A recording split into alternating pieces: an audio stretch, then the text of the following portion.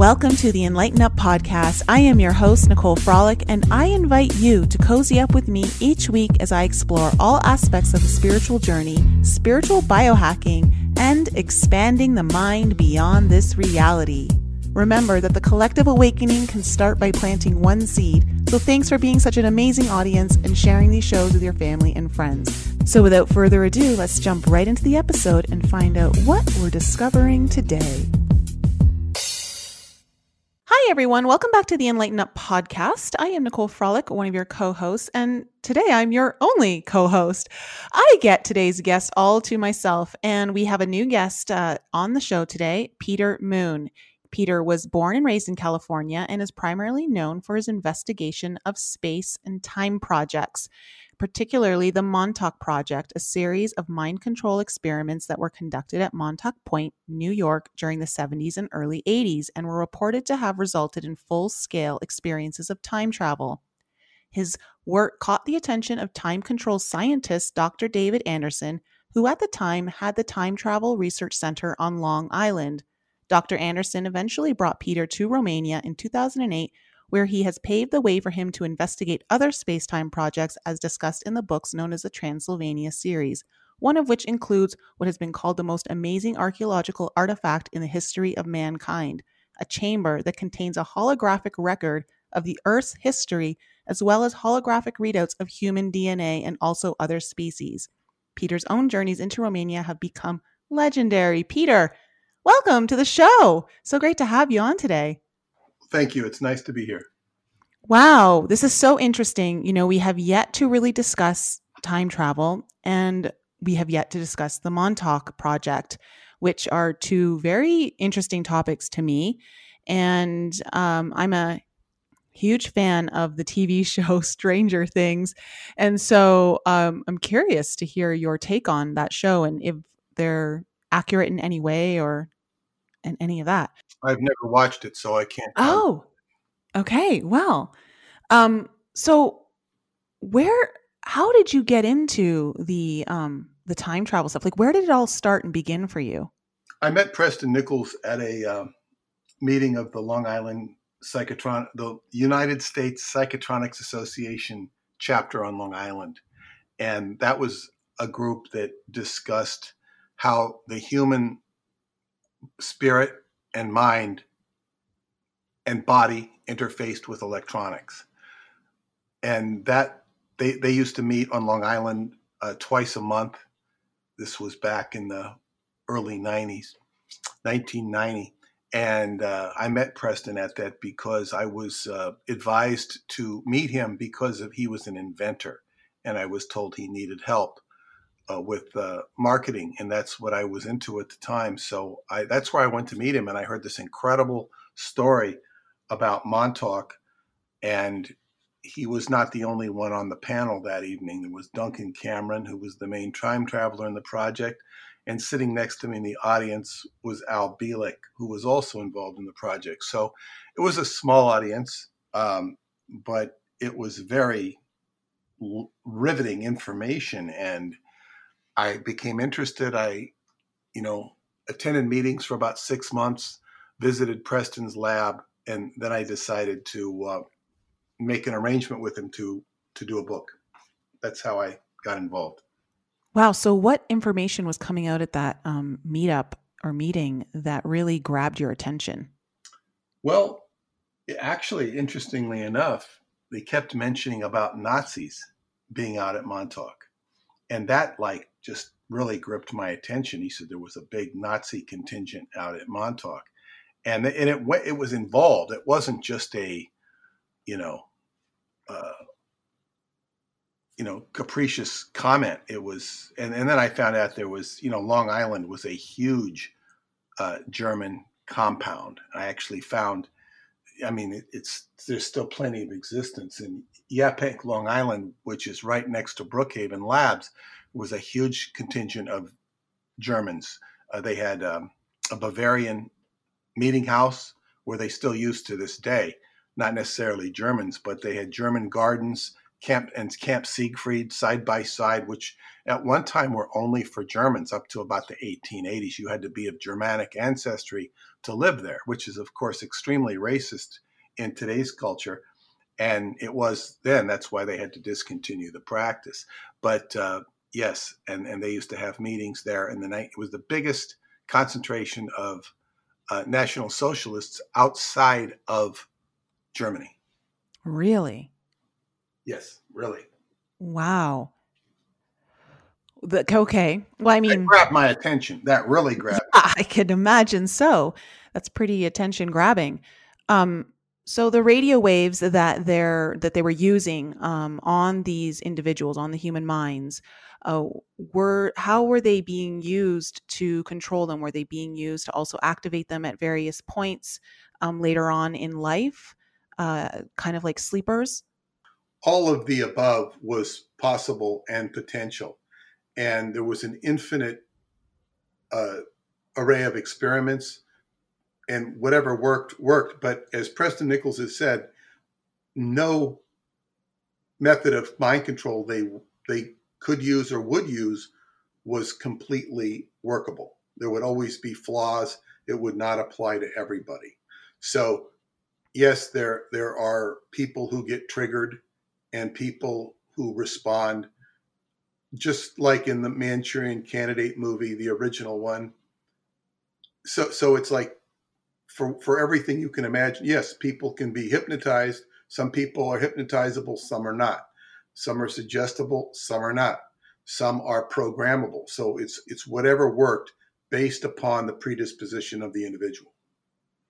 Okay. And the Montauk projects were started kind of in the Cold War. So were they used to activate people with intuitive abilities to spy on the Russians?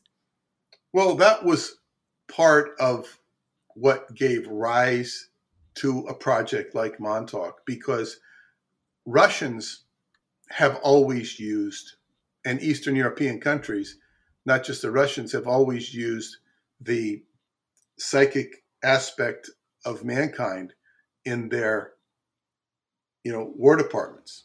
So, like say in the Moscow Aviation Institute, they would have those type of people working side by side with the engineers. Now, in America, they were, a little slow to the punch. So they began becoming actively interested in this. And it was out of that interest and desire that they actually developed their own remote viewing programs as early as the 1960s. And these were developed into and refined and consolidated at Montauk during the early 1970s is when they began and developed into full-blown ability to control and influence matter, energy, space, and time.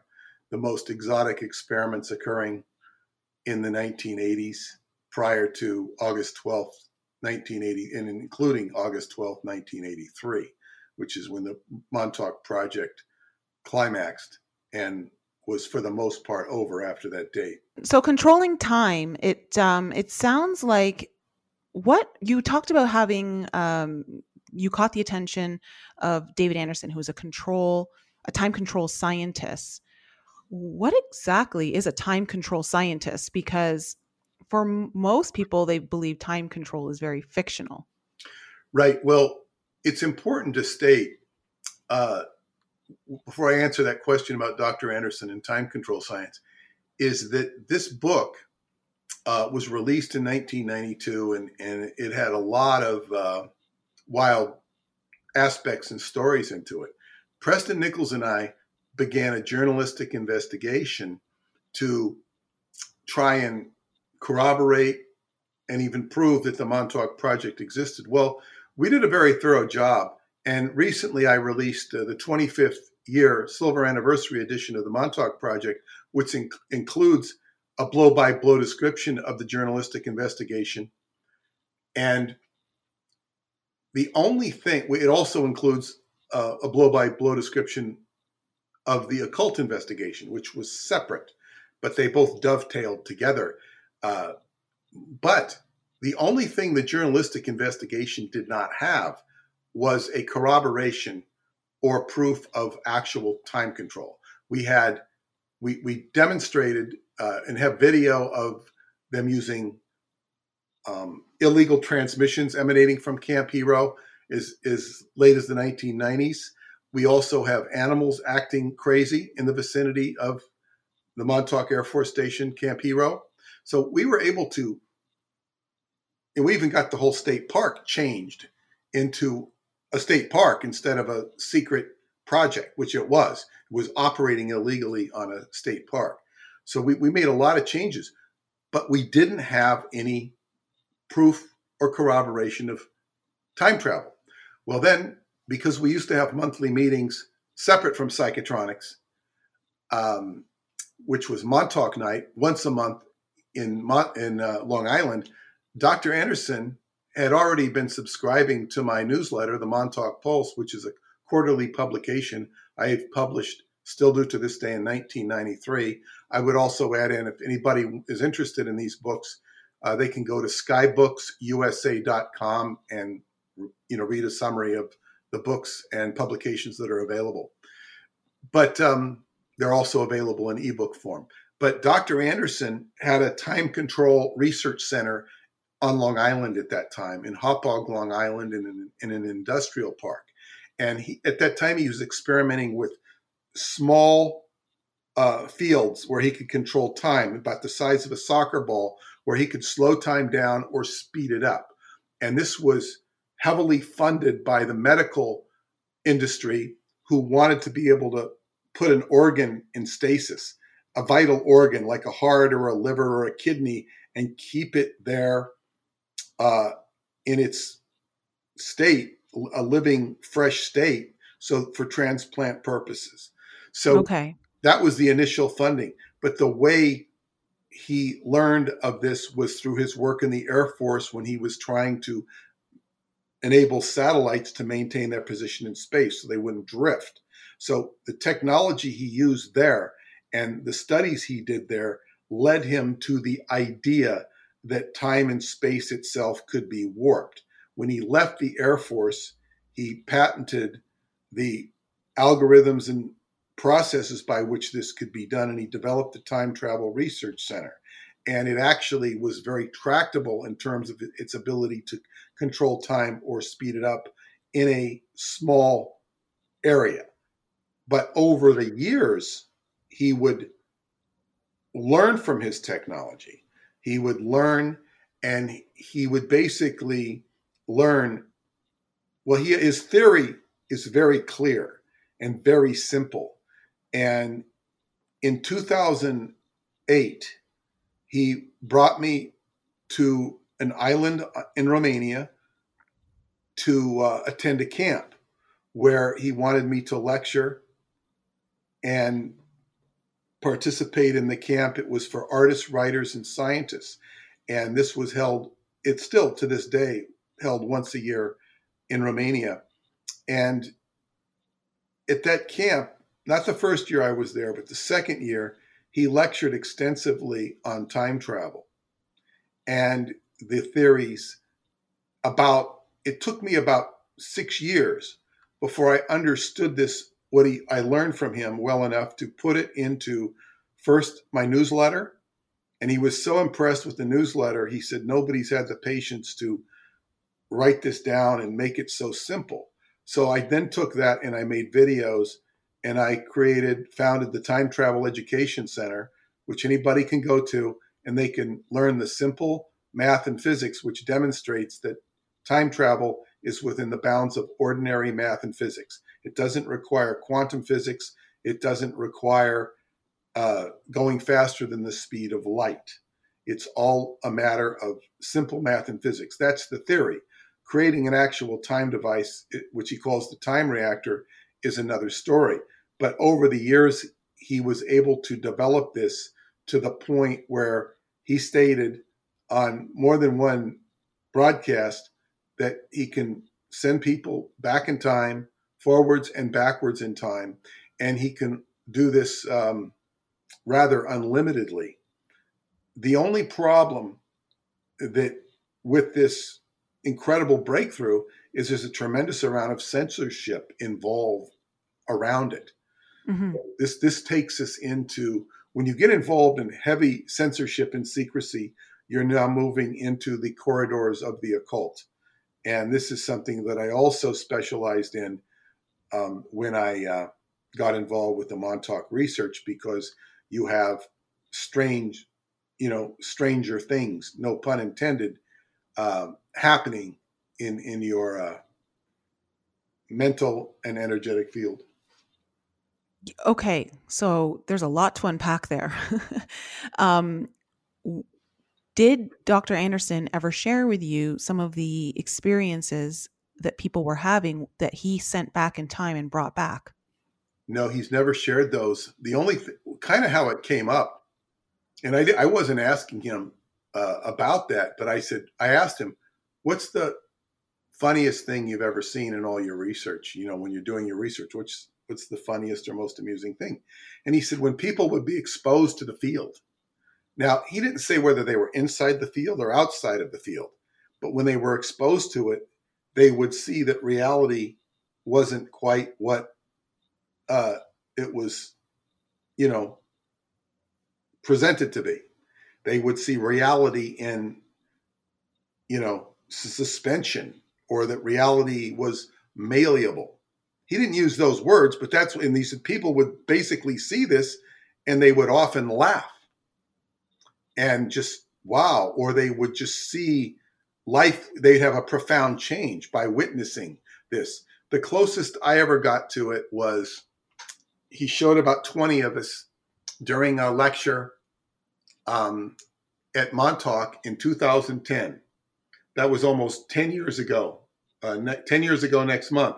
And in this lecture, he presented a video of an early prototype version of the time reactor, where 20 of us saw an amaryllis plant grow in 3 minutes or 4 minutes what would normally take 3 or 4 days. And this is the closest I've seen to his technology. I was not allowed to video it, and of course the technology has developed. He said about a year and a half ago, I asked him, it was a public forum, when I said, "You said in the past that someday I could maybe see the lab," and he says, "Well," he says, "that day's getting very close. I think." That was a year and a half ago. So I'm not holding my breath for him to open up the doors, but it has been in the presented to me as something that he would like to do.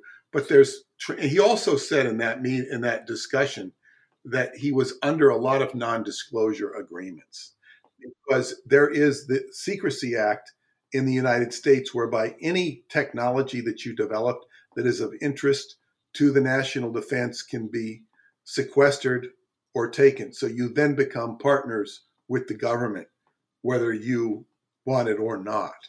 So he is under non-disclosure relationships, and it's always been very evident from whenever he's talked about them. He hasn't said this in so many words, but he has said it in so many words without actually saying it, is that these people are very resistive and anal retentive about releasing this technology. He has had developed courses, videos, and he says, "Oh, we're going to release them in next year," and they never happen. So consequently, I ended up releasing videos. And there's also a strange thing is that people are not very informable on this topic. The people who understand it and appreciate it and get it are few and far between. And those who do get it is another situation. What are they going to do with the information or the knowledge? Comparatively, very little. So it's a capability or a capacity that is not, I guess, what you'd say, referential or suitable for the normal human being. And those that do claim to have time travel experiences and whatnot, and have a tendency to talk about it, they tend to talk in very fragmented Mm-hmm. dimensions. So it's like you're not having a tangible conversation. It's not that they didn't have the experience. It's that their ability to integrate it is very flawed. Do you think that's part of the reason of when you were talking earlier about the Philadelphia project and how people would, spontaneously combust, like be set on fire when they came back into this dimension? Do you think that there's some sort of breakdown that happens energetically in the experience of recalling it in this dimension versus what they experience through the time travel? Well, yeah, there's a lack of ability to filter or integrate or process information. It's it's like, it does not compute. And so it's like being taken from, you know, a Japanese culture 300 years ago and a modern culture here. The languages don't mix and match. The Hmm. culture doesn't mix and match. The people and their attitudes don't mix and match. Only this is much more extreme than that, because this is, and it's all about the ability to reference yourself in the here and now, which is a very Zen concept. So this is the situation, is that people, you might say, are not altogether here. And Okay. Now let me ask you this. You were saying how there are very few people who would even know what to do with this information. You yourself have the information. Have you been able to do anything yourself with it in the sense of trying to experience or testing the time travel? well, it's very interesting, because I never actually really wanted to travel into time. I loved the old TV show when I was young. What was it? The Time Tunnel is always a subject that I found interesting, but it was never something I actually wanted to do. So You know, I don't, that's I don't. that's how it usually happens. It's the people who don't really want to that end up getting like, thrown into this stuff. Well, I would like to see the lab, but I don't necessarily have any great desire to step into the chamber, into the field. Uh, would I, if I was given the invitation? Probably. Uh, but I'm like, sort of, my attitude is like, well, let's see that it works first. But the other thing is what I've been able to do with it. My dream was to, when I was young and I began to read science fiction, was to also write science fiction. So, and to write books. So, like, this is a living out of my dream, is to write. So do I do something with it? Yes. It's become my career, is writing about time, which was not initially my, uh, when I got involved in this, I realized that I could write a book. And because I was in the um, design and advertising field, it was very relatively easy for me to publish it. Um, so yes, so I'm doing something with the information, and I'm educating people, and people enjoy my books. They tell me all the time how much they enjoyed my writing and whatnot. So I'm doing a service, but I'm basically a writer who writes about very unusual uh, and interesting topics. So yes, in that sense, but in a more pragmatic answer, there was a remarkable experience that occurred, and David Anderson did an interview with me, which is now for the paid subscribers at the Time Travel Education Center, in 2015, after he had read my newsletter, which would later go into the videos. He agreed to do a podcast with me, and and his microphone went bad, so we Mm. ended up having several long discussions, which is very unusual. I got more out of him in that 2015 personal talking than I ever did in my entire interactions with him, and that includes having dinner with him, having lunch with him, blah blah blah. Now these were, because often he wouldn't talk. He was like the Tin Man. I mean, he wasn't that obtuse, but no, couldn't talk about a lot of things. Here he stepped forward, and I said, "What can you tell me about Romania?" And he says, because he brought me to Romania. I published all these books by a Romanian author about paranormal stuff that's gone on there. And he said, "I can tell you, this is what I can tell you about Romania, but you can't share it." And he said that the most important area in Romania is a place called Shaklavina Cave, where we have evidence of over 200 or 2,000 years ago, there was a massive amount of discharge of what is called space-time motive force. Space-time motive force is what happens when you have two moments, I guess, two time reactors, and the Earth can act as a time reactor. It'll discharge a bunch of energy, which can solve the world's energy problems. This is all documented, by the way. I'm not going to stick on this point, but he says, and the reason they could tell is because there's a mineral that was subject to such high heat that there's no other way it could have formed other than a time reactor. So anyway, he's saying this cave is a very special place. And I said, "David," I said, "did you know that I was at that cave last summer?" And he was just completely blown away by the fact that what the hell I'm doing in there? And I said, "Well, I was brought there. I had an extra day because I go to Romania and specifically to Transylvania once a year." And I said, this man who's an archaeologist, one day he brought there, and me and my friends, he just took us there. We didn't ask to go, and we got to see the cave. So when David went back, and then later when he talked about a year and a half ago, he said that this cave, there are other areas like that around the planet, but by this cave is the most important one, and not all the information has been released about it yet with regards to its phenomena. So I went back there a second time, and in the second time I went back, I found a metal door in another alternative entrance. It was a man-made entrance to the cave with a metal door that you couldn't go through. I went, and I had a lot of experiences that had nothing to do with the cave per se, but the area.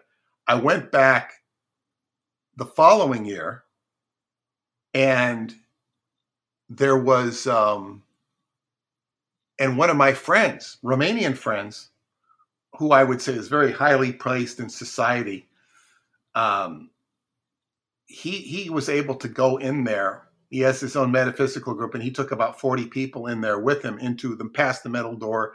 He got permission to go in there, and they found bones, which he said were bones of giants. He had pictures of them, videos of them, but you can't really tell. But he said they were human bones, but they were of a giant. And he went in about 3 or 4 kilometers, and there's a lot of artifacts. He went in the following year as well. And of course, when I went back after he showed me these videos, I announced to the whole group at the camp that I'm going there, and everybody wishes me good luck. And so I went up there with my friends, and we weren't able to get past the metal door, but we found a camp, which everybody was with me fell in love with.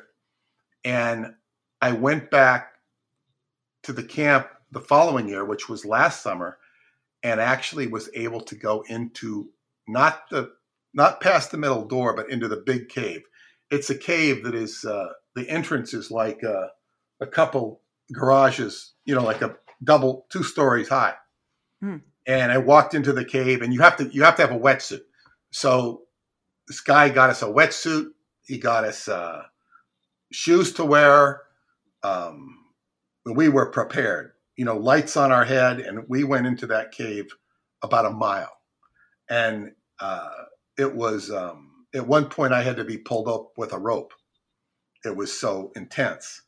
And we must have gotten to the area where David said, I think we were right outside the area, just because, I won't go into the details, but because of the descriptions by Romanian, speleologists that have written about the different minerals found there. So I think I got to the area. It was just a very deep experience. So that's like, and also I found out that civilization existed in abundance there until about 2,000 years ago. So that fits the time. So it's as if in the first century, a lot of people in that area, the whole culture disappeared. And there's other phenomena associated with the area, which I won't go into, but they appeared in my dream state after I went to the cave. So I'm picking up on, and then I'd meet people that would tell me some of the legends and stories of the area.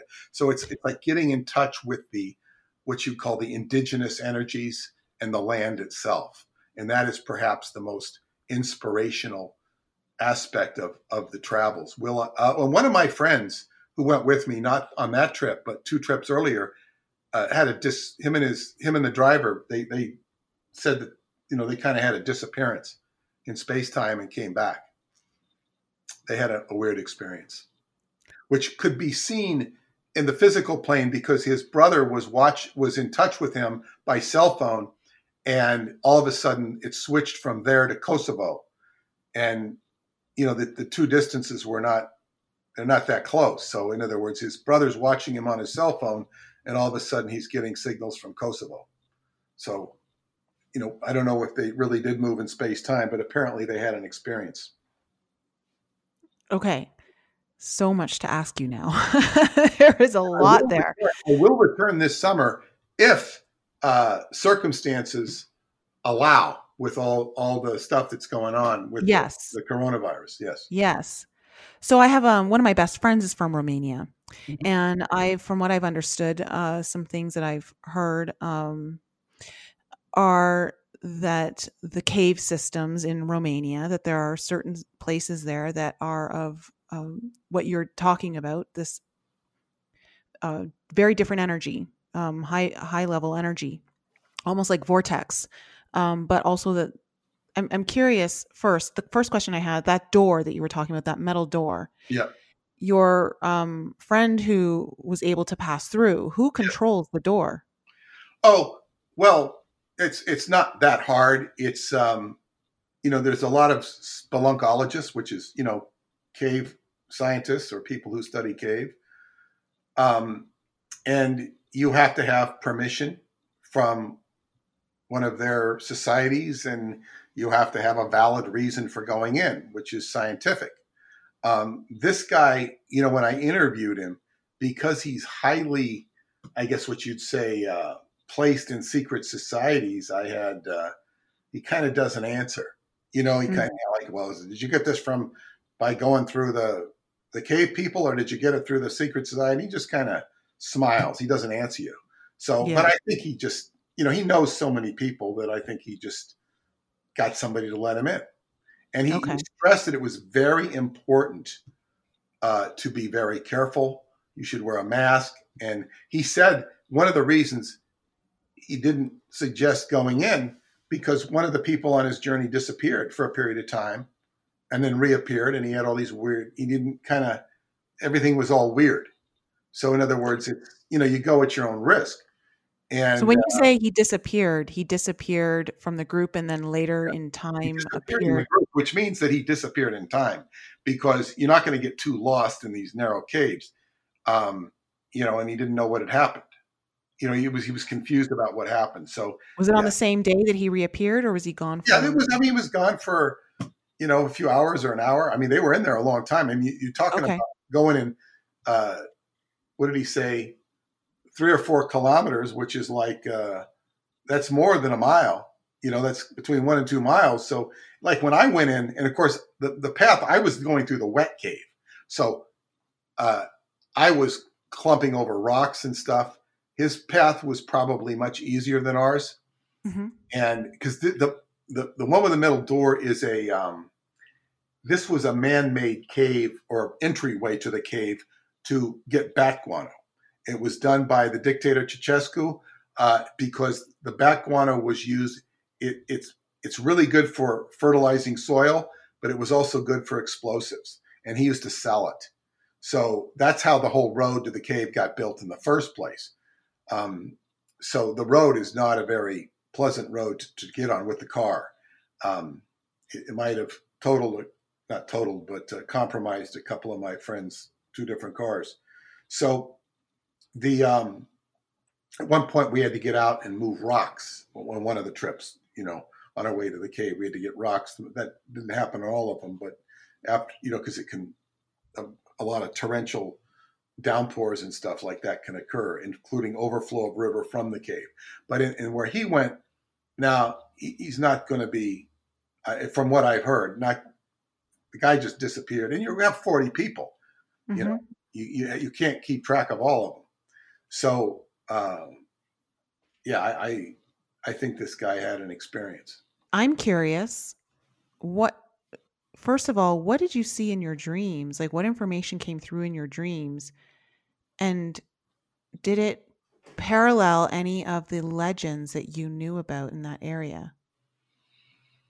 Well, the first dream I had was the night I was actually in the cave, and I was brought before the Queen of England, and I was all nervous about the protocol to meet her with about a group of women who I don't know. They were just people that I was with and I was friends with, but I don't really know them. And they were all nervous about the protocol. And then we were told the protocol was waived. We did not have to follow the protocol. We met the Queen and we were presented in front of her. And we were brought into her chamber. It was called the Queen's Chamber. That was the dream. But then I realized on the way home that this was symbolic of the Queen's Chamber of the Great Pyramid, and which is the opening of the heart, represents the opening of the heart, the Queen's Chamber of the Great Pyramid. So it was symbolic of that. That night, I was taken up to a perspective. It was a very rugged hike. The owner of the camp said it'd be about 45 minutes. It was more like an hour and a half. And it was very tough. And we came back in pitch black. I mean, if I knew it was going to take that long, we would have all brought in flashlights. But we were coming home in darkness down very steep hill. And that night, but I got to see the whole valley and the layout of where things were in reference to other sites that I was familiar with and had been to. And that night I had a dream of being like Indiana Jones in the movie where he holds the staff of Ra and a bolt ray of light flashes through and goes to an area.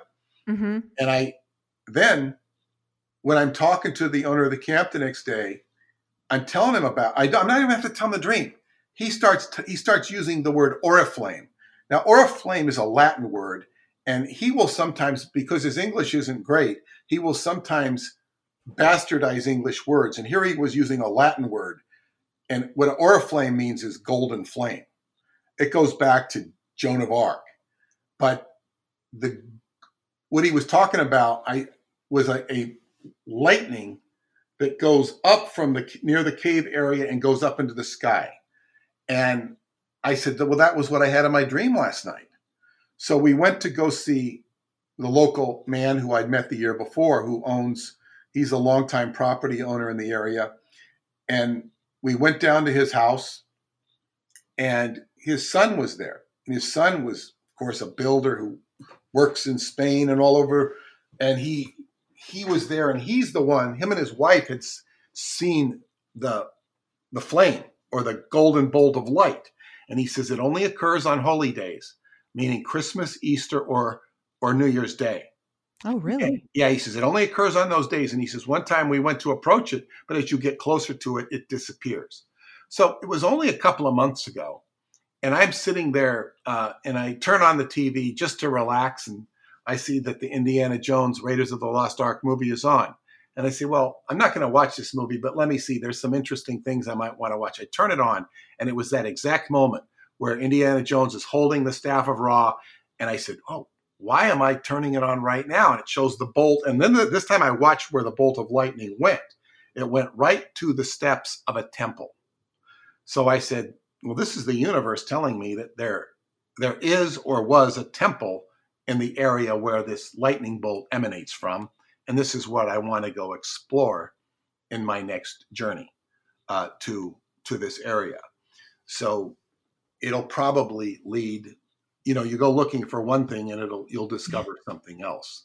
Wow. So I would also hope, but not expect, to go into the cave with the metal door. I have actually, when I got out of the cave, I was inspired to put up a ham radio antenna at the camp with a full ham radio station, which is one of the projects David Anderson has been involved in. And he's very interested in what I'm doing there. I've raised most of the money for it. 3 people will be accompanying me. The fourth one, still waiting to hear from him. I'm only going to take 4 people, and they're each contributing $700. And then we're going to go on the trip. If this coronavirus stuff does not solve itself, I'm going to have to delay the trip or something. Yeah. But I I have don't a know. feeling in a few months it'll be solved. I hope it is. Yeah. So, okay. So, okay. Here, I have a question. Sorry, there's so much information here. I'm finding this all very fascinating. The chamber that your friend went in that contains the holographic record of Earth's history and readouts of human DNA. What exactly do you mean by a holographic readout and record? Well, I would qualify the word friend as more of a colleague than a friend because, and I say colleague because you're talking about the Romanian author Radu Cinemar, who is the author of the book Transylvania Sunrise, as the name is in English. And a chamber was discovered beneath the Romanian Sphinx. There's a Sphinx in Romania that goes back, they say, 50,000 years. And beneath this chamber in 2003, they were able to breach this chamber with the help of American technology and a secret faction of the Pentagon that was operating independently of, say, the regular command channels. Mm-hmm. Through the machinations of Freemasonry. They opened up this chamber and they discovered incredible technology. And the whole book is a lot about the political intrigue and logistical intrigue to get at the chamber. But when they finally get there, it has technology which is more futuristic than it is ancient history. And it's technology that's holographic. And it has tables that are like 6 feet high that would be for like giant people. And if you put your hand over one part of the table, it will read out holographically a star system and a planet, and it will show you a rendition of a particular type of creature, animal. And this is where the star system came from. If you put over another part of the table, it will read out your hand, the DNA of your hand. It will start out on the molecular level and go down to the atomic level. And the closer you put your hand to the table. And then other places, if you put your hand over and get a readout of one creature, you'll get out a readout of another creature with the star system it came from and a hybridization of the 2 different creatures. So this is like a data bank of virtually infinite DNA permutations. So this is one aspect of the tunnel. There are also within the chamber, there is what they call a projection hall where you can view the history of the Earth up to about 400 AD. And it's bioresonant. So if you see a holographic presentation of the Earth's history, it'll be different than mine because we have different predispositions, different minds, and different experiences and different DNA. So everybody's going to see a different story. And of course, there are also within that projection hall 3 tunnels. And these become the subject eventually of 3 different books. The 2 of which have been published, the 3rd one of which I'm working on now. And so these are adventures that basically go to, one goes to a similar chamber beneath the Giza Plateau in Egypt. The current one I'm working on now goes to a chamber beneath Iraq. And the other one goes into the inner earth and where one can contact civilizations from the inner earth, which is Okay. a whole other subject in and of itself. And Yeah, well, that's actually years, how I heard about the Romanian caves leading to was inner Earth. well, one thing that would interest that I guess it's about due west of the Sphinx. The Sphinx you're standing in front of the Sphinx, you're looking north. If you go and you're in the mountains, you're above the tree line. If you look to the left or to the west, and you can take a tram to get to the Sphinx, you can take a tram. There's 2 trams on either side. You take a tram down there, and there is a cave. Uh, there's also a hotel. There's a few more hotels down there. And you go to this cave, Yalomita, Ialomita, Yalomita cave. And there's a monastery in front of the cave, which is sort of intrusive. And some say it's to block the energy. But you go into that cave, and it is it's more dramatic than any cave or anything I've ever been into, save for the one I was just in last summer, because you can walk this. It's again a huge entrance, but you can walk it. You will encounter water, some incredible water, but you go in probably a half mile, I don't know, quarter to half a mile, and you're going, and they have stairs built, like wooden stairs, so you can. There's one place where you have to get down almost on your knees to get through, but other than that, you can walk, and it's huge caverns open up. But when you get to the very end, this is the most interesting part of the cave. You get to the very end, you can't go anymore because it gets wet, and there's no lights. But I did meet a man who went beyond. He took the step beyond into that area, and he said he brought wooden planks with him and flashlight. And he said he went about 80 yards into past where you can go. And there it opened up huge. It was just like, a huge space. And of course, he couldn't go any further without ropes and equipment. And so in other words, you're talking about a huge cavern into the earth, so to speak. That's all in the physical plane. There's other stuff that in the book Inside the Earth, which is a very interesting book. He goes into the actual mechanics of the geology of the inner earth and the physics of the inner earth. And it's fascinating because you hear information in there that will be what scientists will spout out, in 10 or 20 years from now. He talks about black holes, all of which is coming out of the mouth of a Tibetan Lama, but it's presented in a very scientific and plausible manner on the whole science of the inner earth, and you're going into a different vibrational frequency, and that's what happens. So it's like we're in a more dense vibrational frequency in the surface world. So it's preparing mankind to get back in touch with its innards, so to speak, and the innards are. What's the innards of the earth are part of our own innards on a more spiritual frequency. Well, and also when we think about our own innards, like even the intestinal, that's where a lot of the intuitive information comes through its connection to, like, the hormones are produced for the pituitary and the pineal, and its communication to those glands is very much connected to our intestinal area. Yes, and in Qigong, which I practice, it literally comes out of the navel. It come from the navel. The navel is like the window to the whole human body, because that's where you first take in your first breaths, through the navel. Yes. The umbilical cord, everything. Right. Wow. And interestingly enough, the character who is the author's mentor,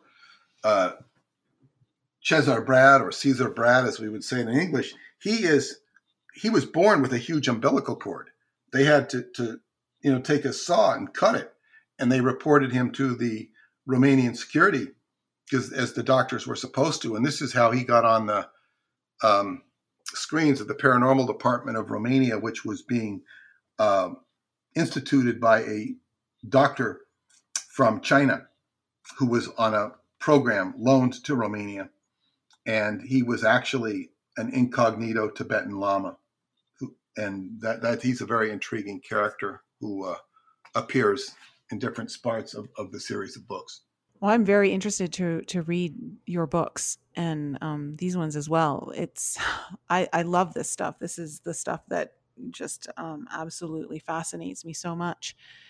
If you can go, pending all of this global pandemic right now, but if you can go to Romania in the summer, and do you have anything specific in mind that you're looking to connect with or to find this time around? Well, one thing is, I don't get too specific. Um, I don't get too specific. I mean, you got to realize that on one of the trips, I found a wife, something I wasn't expecting. It's awesome. A nice young wife who has added so much beauty and wonder to my life. I was not asking for that. Hmm.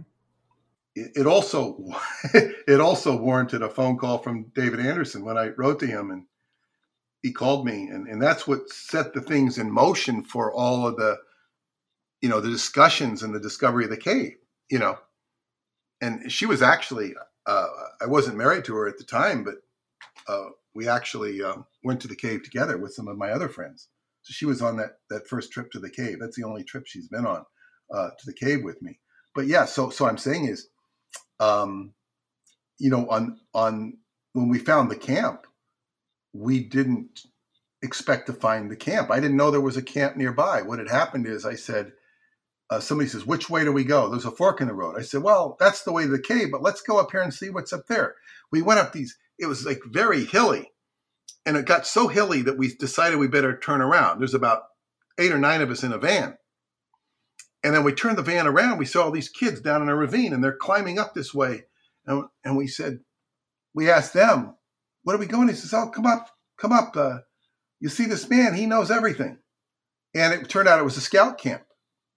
And so we turned the van back around and went up there, and we were greeted like long lost friends. And he had a big sign that said "Open Choclavina" in English, not in Romanian. I said, "Why is it in English?" I don't know. And he started talking about the Philadelphia experiment, and then they told him who I was and how I was connected to that. So it Oh, was kind wow. of a coincidence. And I went back and stayed at the camp, uh, and three full days in nature, and it was so good. You're in nature. You're so far away from everything, and you come back. You see the craziness of the world. You know, Jeffrey Epstein died while I was there. And it's sort of like, God, what is this madness going on back here in the United States? And nobody's thinking about Jeffrey Epstein too much anymore with this coronavirus. But they didn't need that to take him off the airwaves.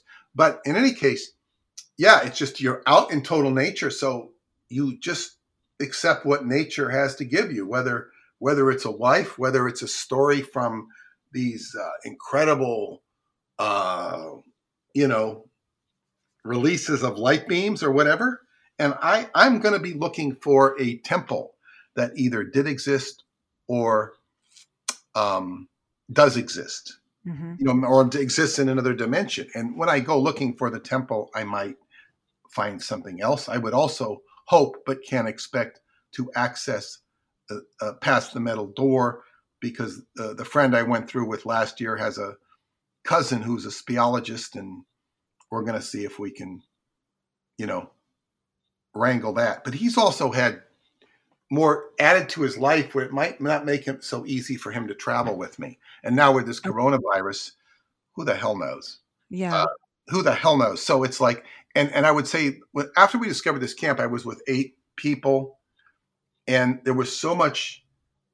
What happened with the group? There was so much infighting with the group that none of them returned. They weren't fighting with me, and nobody was angry with me, but they became angry with each other, or there were, Interesting. and so I said, boy, it took me about 4 months after the trip to realize I'd be going on the next trip by myself. And Wow. um, one of the guys, he's been with me on several trips. He likes to make fun of me, and he says, because we one time had this group, and it was like a lot of people. We'd gone on this trip, and that's how he met me. And they're taking pictures, and there's all these orbs, blue orbs in the pictures, and just having everybody get up and say what their experiences was. So everybody, and when it's my turn, I don't really want to get up there and say anything, but they asked me to get up there, and I say, well, I realized that when I come here, I should go by myself. And he made fun of me because he said it was so, I mean, it's borderline rude.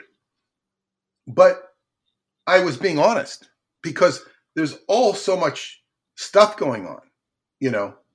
There's so much not unnecessary, incoherent chatter going on.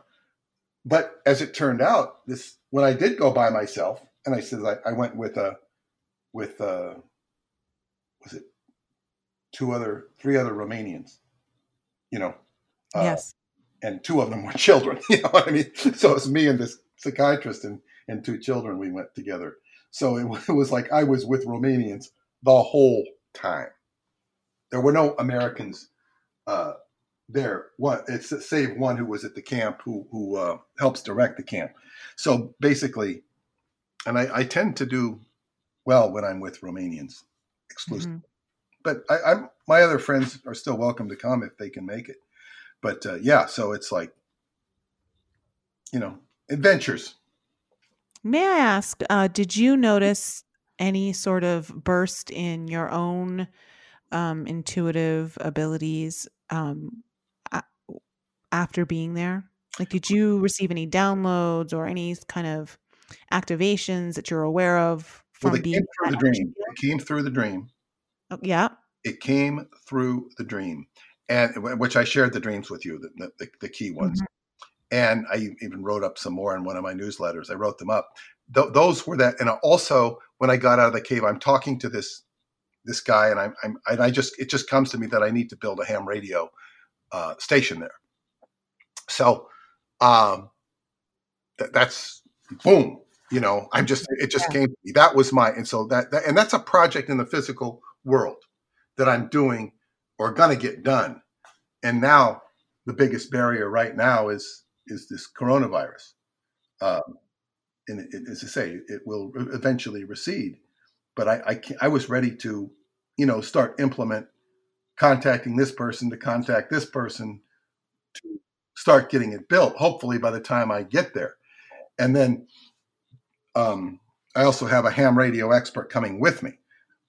It was not for us to build the station. I would arrange to have it built by Romanians. But so the download is very short and sweet and to the point, not necessarily like the only download experience I really had once. Wrote about it in one of the books where I was working with Preston Nichols. Was on the first book. A lot of weird stuff would happen in the dream, and I was taken to it was like being taken aboard a UFO, and a Japanese. This is big. I'm just having a big realization.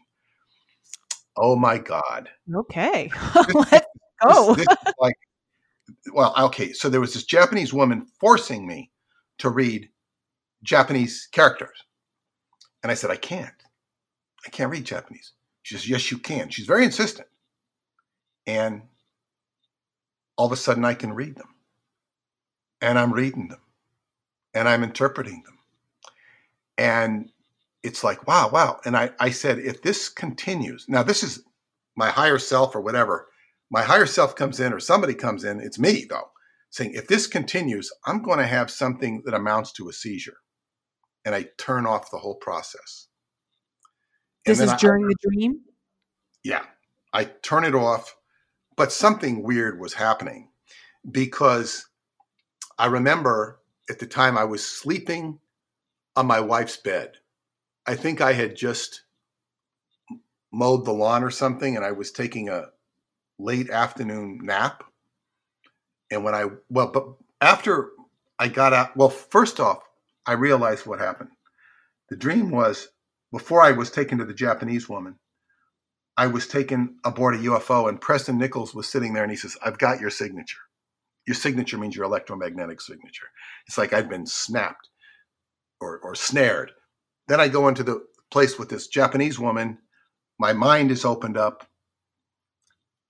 This is the download you're talking about. And then when I turn it off, I go down into a letdown room, a waiting room where I'm allowed to get some peace and quiet. Then I wake up on my bed and I'm completely relaxed, just so relaxed. And I had a strange experience. Now, what the big realization right now is, I am working. I don't know if you've ever heard of him. I've dedicated the next 3 years to working with Douglas Dietrich. He is a very controversial person who is of Japanese descent and German descent. His mother was the translator for Hitler on behalf of the Emperor of Japan. Oh, And he has had a very tough life growing up in San Francisco. He's the one that basically instigated the whole, I guess what you call, exposed the whole Presidio scandals that took place in the 1980s of massive sexual child abuse that took place at the Presidio. And he, in effect, got the whole place shut down, the most important military base on the west coast of the United States. how did he expose it? It's a long story, but basically they refused to investigate it because it was on, or the police could not investigate it because it was on the Presidio, and that's the Army. And the Army said, hands off. They wouldn't, they poo-poo all the complaints. But then he found that one of the guy who used to take care of the daycare center and would do a great deal of the abuse, I don't mean to, Gary Hambright, I wouldn't say that he did it exclusively. He was a Douglas's commercial arts instructor at his, continuation school. I forget what they call that.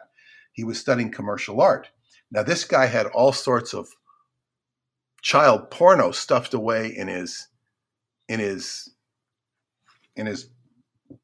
office. And Douglas reported this to the San Francisco Police Department, who then had a reason, because this was not on the Presidio. They investigated him, and he died before he could be convicted. But he died of AIDS. He was a very sick person in more ways than just physically. But then what happened is the parents were so outraged by what had happened, because the kids were all complaining of abuse, and the parents burned down the daycare center in the Presidio. And then the Presidio responded, Really? by burning down all the records. And Douglas set a third fire, which is a whole other story we can't go into. But they had, animatable robots, which, people could use as sex dolls, that he burned down and stole the dolls. Those were trucked away in big trucks through his gang affiliations, having grown up amongst the Tongs or Chinese gangs, because he's part Chinese too. His mother was part Chinese and part Japanese. But so it was such an outrage. They transferred all the people to different bases. So they covered it up. And years later, the Presidio was shut down, and George Lucas bought it. It now belongs to Disney. You can Oh, go. of course it does. Of course it does. You can go there. And I actually went for the first time when I met Douglas. I actually went I had time to kill. So me and my friend, we went to the Presidio to see it. And there was a Disney museum, a history of Walt Disney, mostly family stuff, but we went into the museum. So it's got a Disney museum there. So anyway, I'm realizing that this Japanese stuff I was getting is tied to all the ethnic, because the World War II has been completely mistold. And I'm going to do his book. It's the working title, which we're probably going to change the title, is Roswell and the Rising Sun, because it goes into how the whole Roswell incident were really Japanese superdirigible that was trying to be reconstructed by the U.S. government. And they were using the prisoners of war, these little Japanese. And the whole story of Roswell has been just really screwed up and mistold to distract from war crimes, Americans against Americans. The Battle of Los Angeles was superdirigibles. And this can all be backed up. It's not a problem backing it up, but the United States has lied from pre-World War II on, they've been lying consistently to take heat off of their high command. And this is what the book is about. So it's And you're working on that one right now? Yes, I'm working simultaneously. One day I'll work on that book. The next day I'll work on Radu's book called The Etheric Crystal, The Third Tunnel. I go from one the day Inner Earth book. one. I go from one book to the next, and I've produced 2 books in the last year, and the last year before that I produced 2 books. So I'm going at a new reference frame of 2 books a year. Never done that before. Wow. And we'll see if I can pull it off. And this, I tell you, this coronavirus is not hurting me. I know. Because I can get more done. I've got a trip planned. Douglas and I are planned to be keynote speakers at the Living Truths Summit in Mount Shasta, June 18th to 22nd. That conference has neither been postponed or canceled at this point. And then I will go to Romania in August. If those trips are canceled, all the easier for me to get my work done, my other work done. Because I will get it done anyway, but I'll have a lot more breathing room. Yeah. Well, I'm very excited to read those books, and I'll start off with your other ones. I'd love to read them and then maybe have you back on to discuss some of the information in there. I'll be happy to do that with you. Yeah, very fascinating. I'm blown away of where the conversation turned to, because one of the things that is one of my deeper passions right now is exposing the pedophilia and the the sex trafficking of children, and well, just human trafficking in general, but also the child trafficking, and how deep it runs and how prevalent it is. And Indeed. I mean, you'll be interested in Douglas Dietrich, and I'm going to send you a link to one of his, more generic YouTube, so you get an idea of who he is. He does a YouTube podcast every Sunday and Wednesday evenings. He'll often call me Wednesday and said, I want you to be on, and I like to do it, except I kind of have to recover the next day because it goes on long. I'm supposed to be on for an hour and then we get into it. And he's a very interesting character that has been very misunderstood, very controversial, but very misunderstood. Because typically what will happen is, because he's exposed a lot of the stuff you're talking about, he knows a lot about it. And what happens is typically people with a big audience will have him on, but they'll never have him on again. Really? Yeah, and it's usually because these people are co-opted by higher placed people. Oh, okay. All right. Yeah. I can already tell that you're not No. You're not one of them. No. And so you would find his stuff very informative. And the thing is, he's got a plethora of information out there, but when I put it into book form, it will do something not only for him, but his information, which will anchor it down because and make it decipherable and discernible. He speaks kind of like part of him is AI. And that's a whole nother story. And it took me years of knowing him to kind of figure that out, even to whatever degree he said it. It's like I'm trying to fathom him and understand him in a way that is, and so some of his more far out things, people didn't understand how to interpret him. So I'm using all of my patience and skills to make his work into integratable, something that people can study and learn, how deep the falsehoods are that we've been living in our culture. Sounds like you're a really good bridge builder in the sense of simplicity, allowing to take complex ideas and simplify them down so other people can digest them. It's very important because people just don't care. You see it on the internet. It's a dotting your I's and crossing your T's. People become very sloppy on the internet. And I try not to do that. Misspellings. Mm-hmm. And you'll see it in now professional people who write news articles, whether it's for Yahoo or even, a conventional publication. They're sloppy with their spelling. You would see occasional errors in the New York Times and other magazines, but not that many, and not that aggressive and flagrant. And now on the internet, it's like, you can be as sloppy as you want. It's not good. You gain much more if you try and, dot the I's and cross the T's as much as you can. Life is not all dotted I's and crossed T's, but, to the degree you can, it's very important. And this is what I'm trying to do with the subjects that I've Yeah. encountered, like time travel. And then you also have a quotient for which is just pure adventure. And that's what makes life fun. So, Mm-hmm.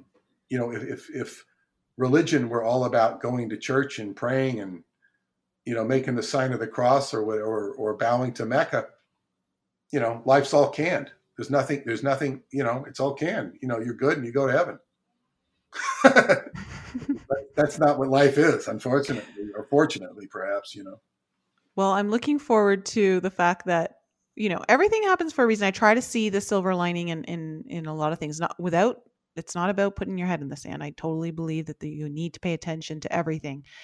But with this coronavirus happening, I get the sense that if things continue on the way they are, we may go into a little bit of a shutdown here. And you know, having your books in my home may be a really good option to spend my time while other things are Traditionally, going on. recessions are good for the publishing business. Traditionally, Mm-hmm. um, if we have a recession, which I hope we don't, business has been good. I hope that business increases. Um, we've been riding a good wave in the last couple of years. So, Yeah. and then what happens is people. I would suspect that over 40% of the population are just outraged. It's what's happening right now. Not. I mean, at the whole way everything's being shut down. I think they're outraged, and I think there's a good portion of the population that is rebellious on this topic and would do everything they can to expose this as a control. I'm not. I mean, I'm not saying it is a control, but I'm saying the way it's handled Yeah. is there was I don't know if you've ever heard of him. He's pretty famous. He's now Trump's economic advisor, Larry Kudlow. He was a finance guru, had radio programs, TV Mm-hmm. programs, very Yeah. well respected, and he worked for Ronald Reagan. And he said on TV the other night that they're going to give handouts. We're looking now. He is a complete capitalist, and he's talking about giving handouts to door to door. You know, and then I looked that up, and Mitt Romney is advocating a handout of $1,000 per household or per person to keep the economy going. This is a good way to ruin the U.S. dollar. It But absolutely is. then I looked up Larry Kudlow, and it said that he has a whole, and I wasn't looking for this. He has a whole history of cocaine and alcoholism. Yet I always thought he was like this prestigious financier. It was years ago, but he's an addict. So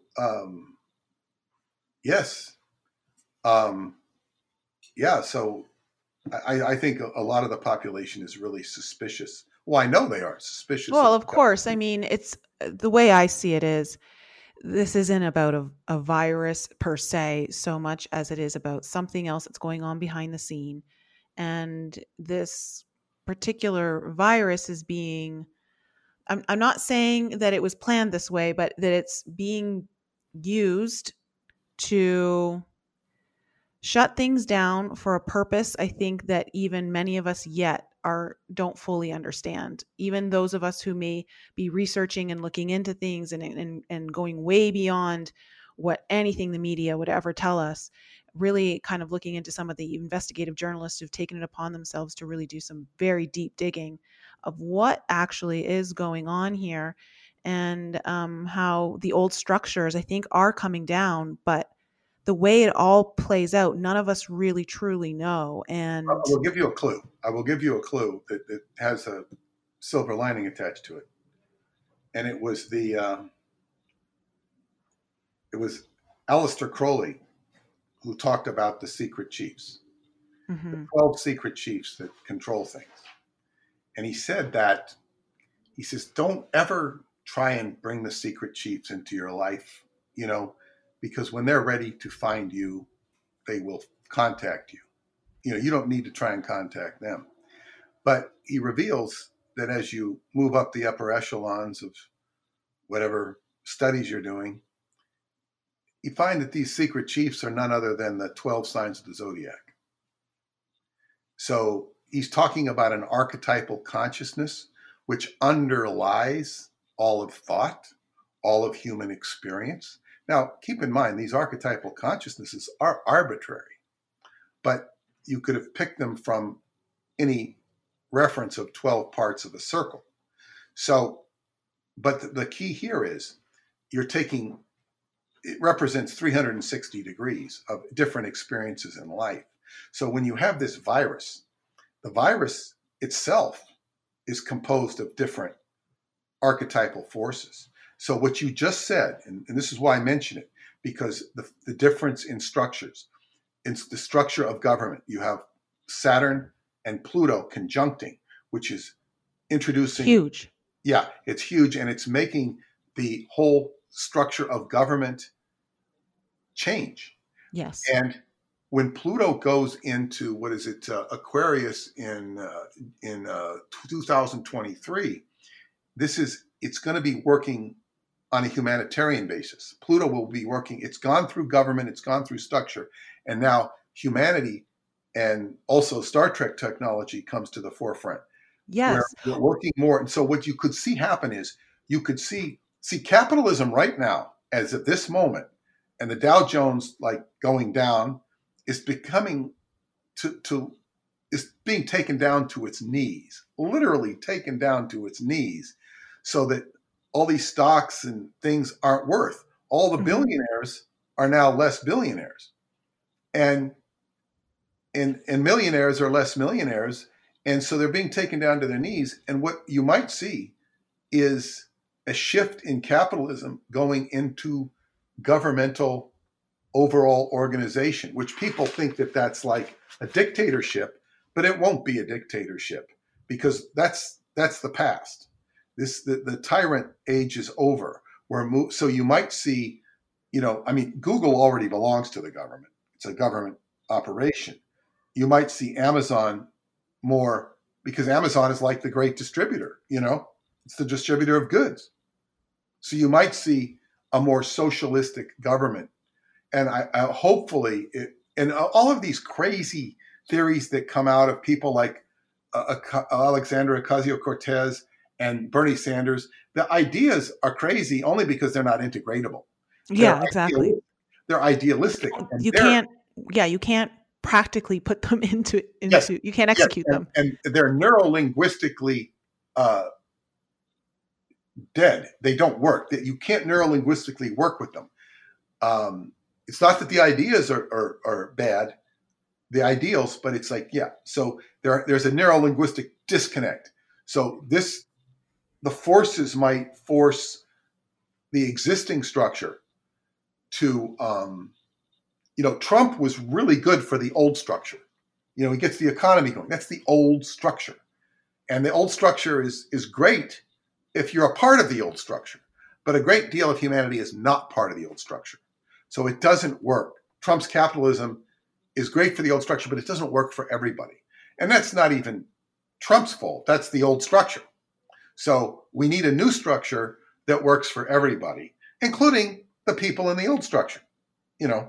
So I would like to be optimistic about this. And if it's a virus, and part of the old structure is people figuring out the conspiracy of the virus and saying, it's the Illuminati coming after you.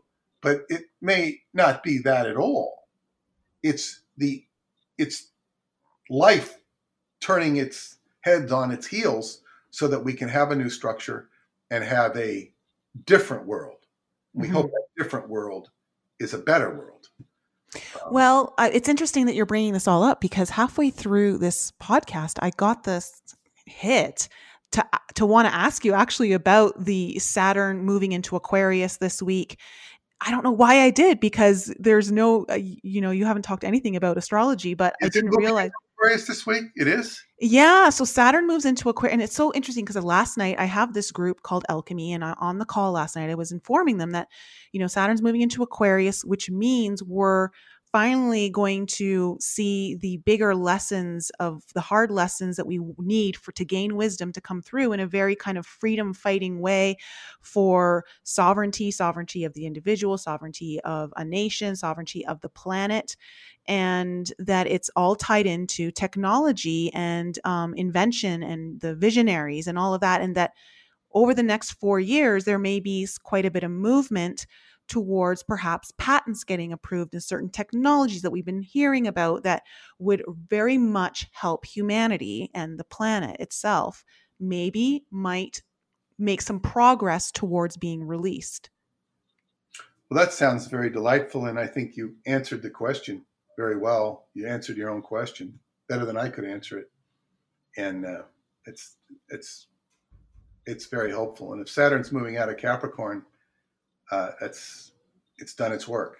Yeah, it moves out of Capricorn on the 21st. It retrogrades back into Cap at the end of June for about 5.5 months, so halfway through December, and then it goes back into Aquarius for the next 3 years. At that point, it will do the things that it didn't get done, and it's the final review, and that will apply to a lot of the stuff that's going on.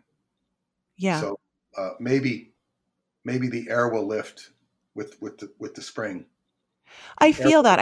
I do feel like that there is a very much a silver lining to this whole thing, and I talked about it last night on the call with everyone, that these moments in life are here to give us opportunities to take everything that we're learning through our own personal development, our own spiritual development, everything that we're understanding, and understanding how we're the creators of our own reality, and everything that we see outside of us is a projection of what's inside of us. So how do we then become the people that we've always wanted to be, this higher version of ourselves, by, in a moment of panic where everyone else around us is in panic, how do we then make choices that don't feed that, but in actuality, take it to the other polarity of calmness? And so this is an opportunity for many of us to put into action all of the things we've been learning, all of the work we've been doing. It's not just about the meditation, which is great, but now all of the wisdom and understanding that we've learned, how do we now integrate and implement it into action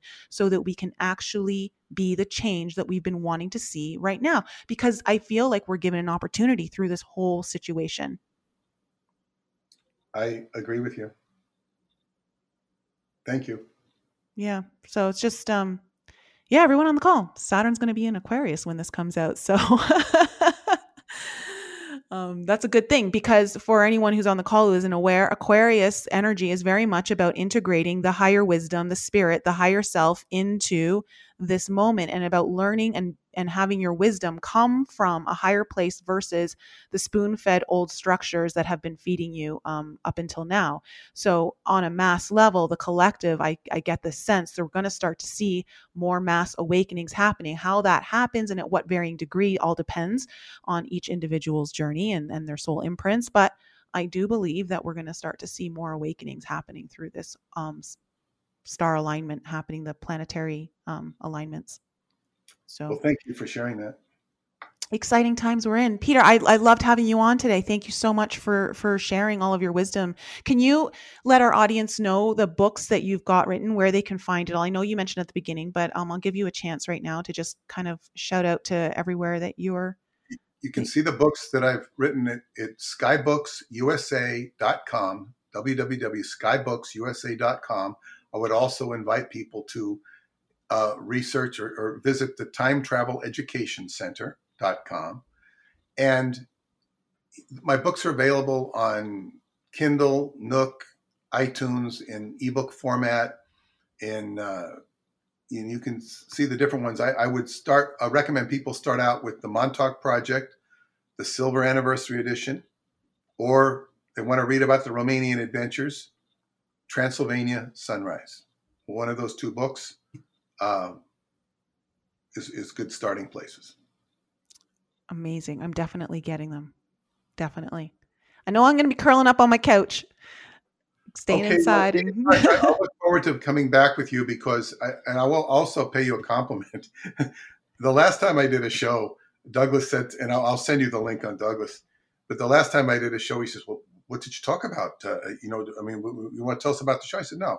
I said, it's just canned stuff. I'm so tired of talking about this stuff. But your show was it was fresh. I got to speak some very important, fresh truths. So I thank you for that. oh, well, thank you. I appreciate you allowing the conversation to go in a different direction because I'm was very pleased to be able to take it in that direction. I love talking about that stuff, and I'd love to have you back on the show. And perhaps maybe Douglas may want to come on the show. I'd Yeah, love to talk to him. I think he will. I think he would like that. So I will send you links, and I'll send you a link. You can get a drift of who he is, and then you can listen to his show, which can be you never know what the hell his show is going to be about. I never know what it's going to be about. But anyway, he's got a loyal following. Fantastic. Well, thank you so much, Peter, for being on the show. And to our audience, thank you again for joining us this week. It's such a pleasure to have you be with us. And stay safe, stay calm, and just take care of yourself. Prepare accordingly for anything that may happen, but always stay in a calm place and know that you have total control over creating your reality and don't feed into the panic. Thank you, Peter, and thank you to our audience. We'll be back with you next week. Bye. Thank you all for joining our show. We appreciate you tuning in and supporting us. If any of you have any questions you would like answered on the show or any guests that you would like to hear on our show, please email that information to us at info@enlightenup.us or send us a voice message using the Anchor app. There's a super cool feature on there that allows you to send us a message or ask us a question with a touch of a button right from the app. And please continue to support us by following us on Facebook, Instagram, Twitter, and YouTube. And if you haven't checked out Nicole's channel on YouTube yet, head on over there for some more insight from her, or you can visit her website, inflexibleme.com, where you can book a personal coaching session or a tarot reading, watch some of her most informative videos, or you can sign up for her newsletter. And if you're interested in some light language healing, head to my YouTube channel, lisaloveslove.com, or send me an email to lisa@lisaloveslove.com to inquire about your own personal reading. Thank you again for joining us and supporting us, and we'll be back with you all next week.